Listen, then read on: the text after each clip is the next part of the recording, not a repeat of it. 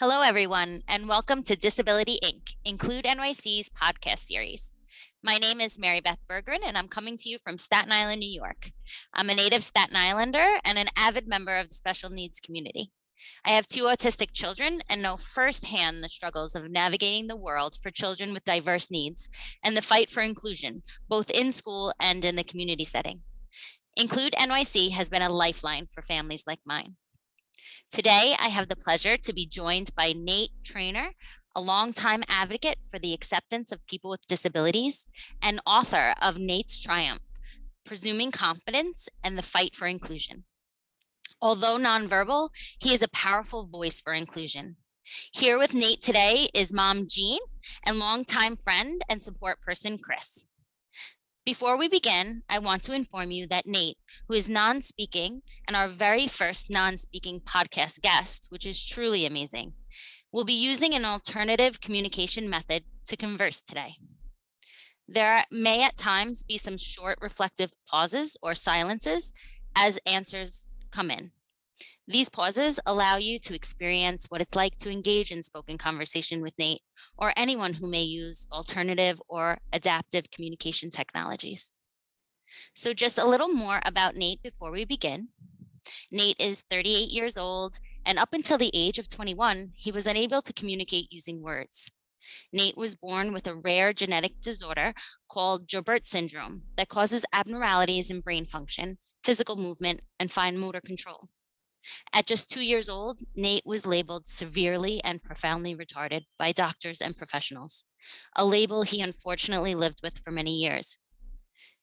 Nate is nonverbal. However, his disorder has not inhibited his intellectual development, and he advocates for people with disabilities, encouraging inclusion and the idea of presuming competence.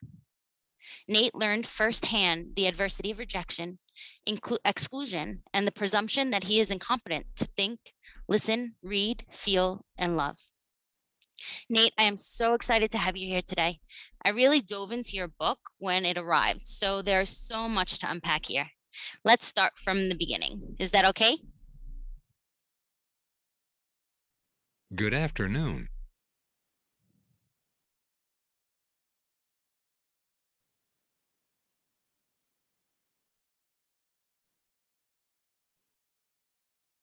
Yes. You mentioned in your book that at just 2 years old, you were labeled severely and profoundly retarded by doctors, and that no one knew what was going on in your head or how you were processing the environment around you. What was it like before you were able to communicate with words? Awful because I am smart, but I couldn't communicate how smart I was. You mentioned as you got older, by the age of 6, you already were growing angry about how the outside world was behaving towards you. Can you tell us a little about what you saw and felt happening at that time? And how did that affect your own behavior?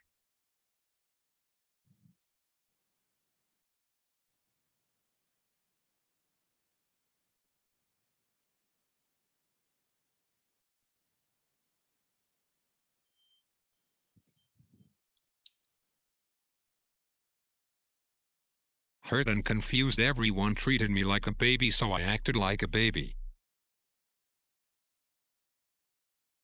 Let's chat a little about your first experience in school. You mentioned you attended a segregated preschool at the start of your educational journey. I'm going to quote you here because I found this statement to be so profound. Imagine being stuck in a place where the message, we don't expect much from you, is reinforced every day. Tell me a little about your experience. And Chris, I would love for you to jump in as well.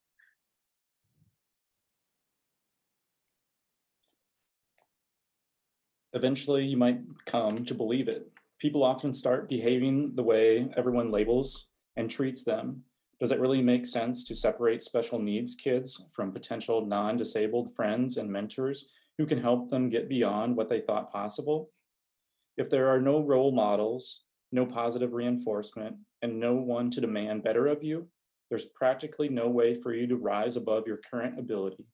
The game is rigged to keep you exactly where you are.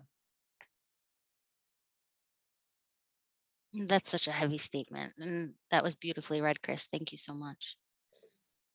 So let's move into your experience, Nate, with the Hanson Elementary School, an inclusive school alternative that your mom actually felt would be a better fit for you.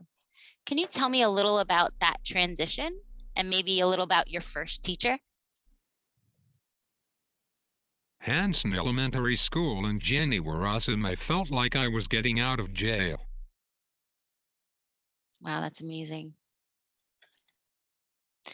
What about friendships? You mentioned in your book that sometimes you don't need words to feel like someone's friend, which I thought was a beautiful reflection. And as a mom of children with diverse needs, very hopeful. Tell me about your friendship pathway and your first experiences with a best friend.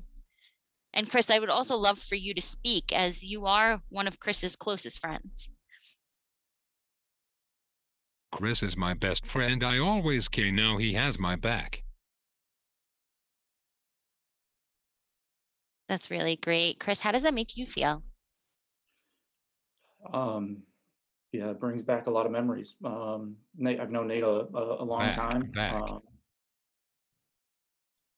I've known Nate a long time, and yeah, we started out where I was working with Nate. I spent time taking him to his jobs and things that he needed to things that he was responsible for in the community. But I think we hit it off right away. And when I met Nate again, he didn't have the ability to type, but I share this story, and this is what really hit for me, and that I go back to, is Nate's understanding. I had some things going on in my life that I was struggling through, and Nate and I were sitting, and we were supposed to be Nate was supposed to be shredding some papers, and I had kind of drifted off and was thinking about some of those things in my life, and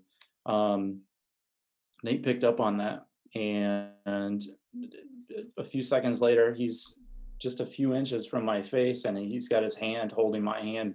And I just, that moment, I knew that we didn't need to speak any words, but I knew that I had a friend, and that really understood, and he saw maybe that I was hurting, and I knew he had my back. And that's been 15 plus years ago, and I still share that story, and I can tell you where I was sitting and what we were doing. And just since then, I've had an opportunity to do things with Nate and his mom, and had some really great experiences. Just two wonderful people, but it goes back to just they're like family to me. I'd do anything for them, and I think of some of the other fun things that we've been able to get Nate to do. It's always, it's being around Nate has really helped me find possibilities and ways to do things. We've been on a jet ski a few different times too. I go back to that, and just thinking about the support Nate needs to get down there. But once we're on that jet ski, I think Nate's described it as just being free, and having the wind blow through your hair. And but we've just figured out those things and have been able to enjoy those things together. So I appreciate him very much, both of them in my life. Thank you for sharing that, Chris. That was really beautiful. And it gives someone like me, a parent of children with diverse needs that may not always know, a lot of hope and just a lot of excitement, and maybe a little clarity around what to think when my children express to me in the way they can. I want to jump ahead a bit to fifth grade and the transition to middle school, when, Nate, you say your fight for inclusion really ramped up. What year was this, and what do you think was the biggest obstacle or worry to overcome for them, the school staff, the district, the school community? And maybe what about for you as well? I started fifth grade in 1995. I think the biggest obstacle for everyone was the fear of the unknown, and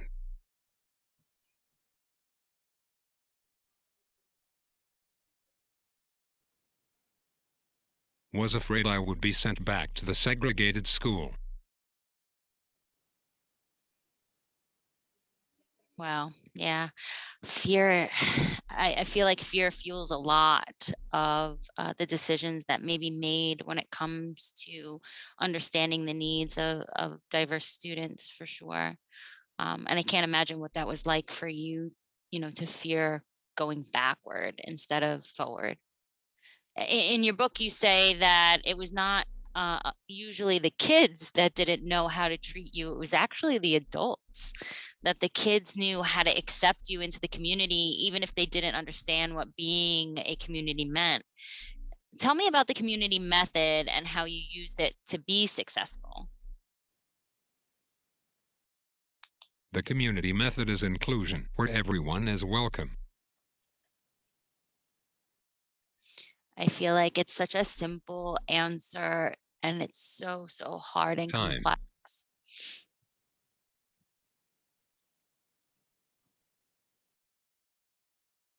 So, when did you experience your first communication with words? What was it like to communicate your first words, and what method of communication did you use?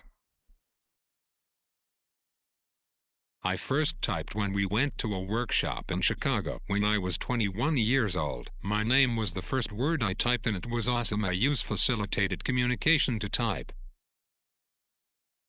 Wow. What changed for you after learning how to communicate with words? And is there any advice you could possibly give to parents or pre-verbal individuals looking for a way to communicate?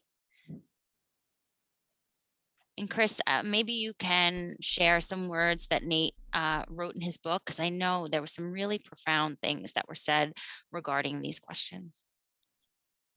Everything suddenly looked different to me.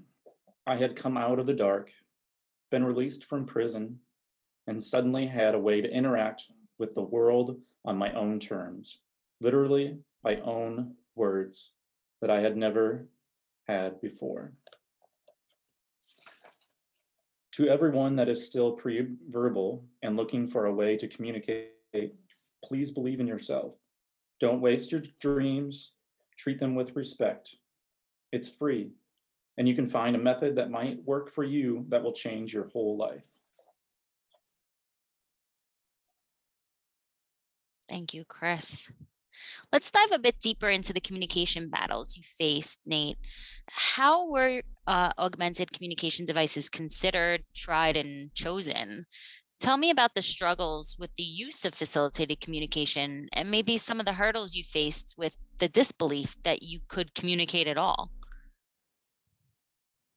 Marilyn Chadwick and Darlene Hanson help us get started with devices. I now use an iPad with an external keyboard. Those that know me know I am the one doing the typing. Those that don't need to meet me. It's beautifully said. When did you know you wanted to be an advocate for others that were struggling with similar challenges? And what is presuming competence, and how come it opened the door to inclusion? As soon as I got my voice, I wanted to help others get their voice. That's why I wrote this book. Presuming competence is believing that everyone has intelligence. And I encourage everyone to go out and get this beautiful book. What are you up to now? And what does your future look like for you and others that are non-speaking? I want to write a children's book and help other non-speakers to find their voice. That's beautiful. Thank you. Thank you so much, Nate. And thanks so much to everyone for listening. Tune in next time for another great conversation on Disability Inc. See you next time.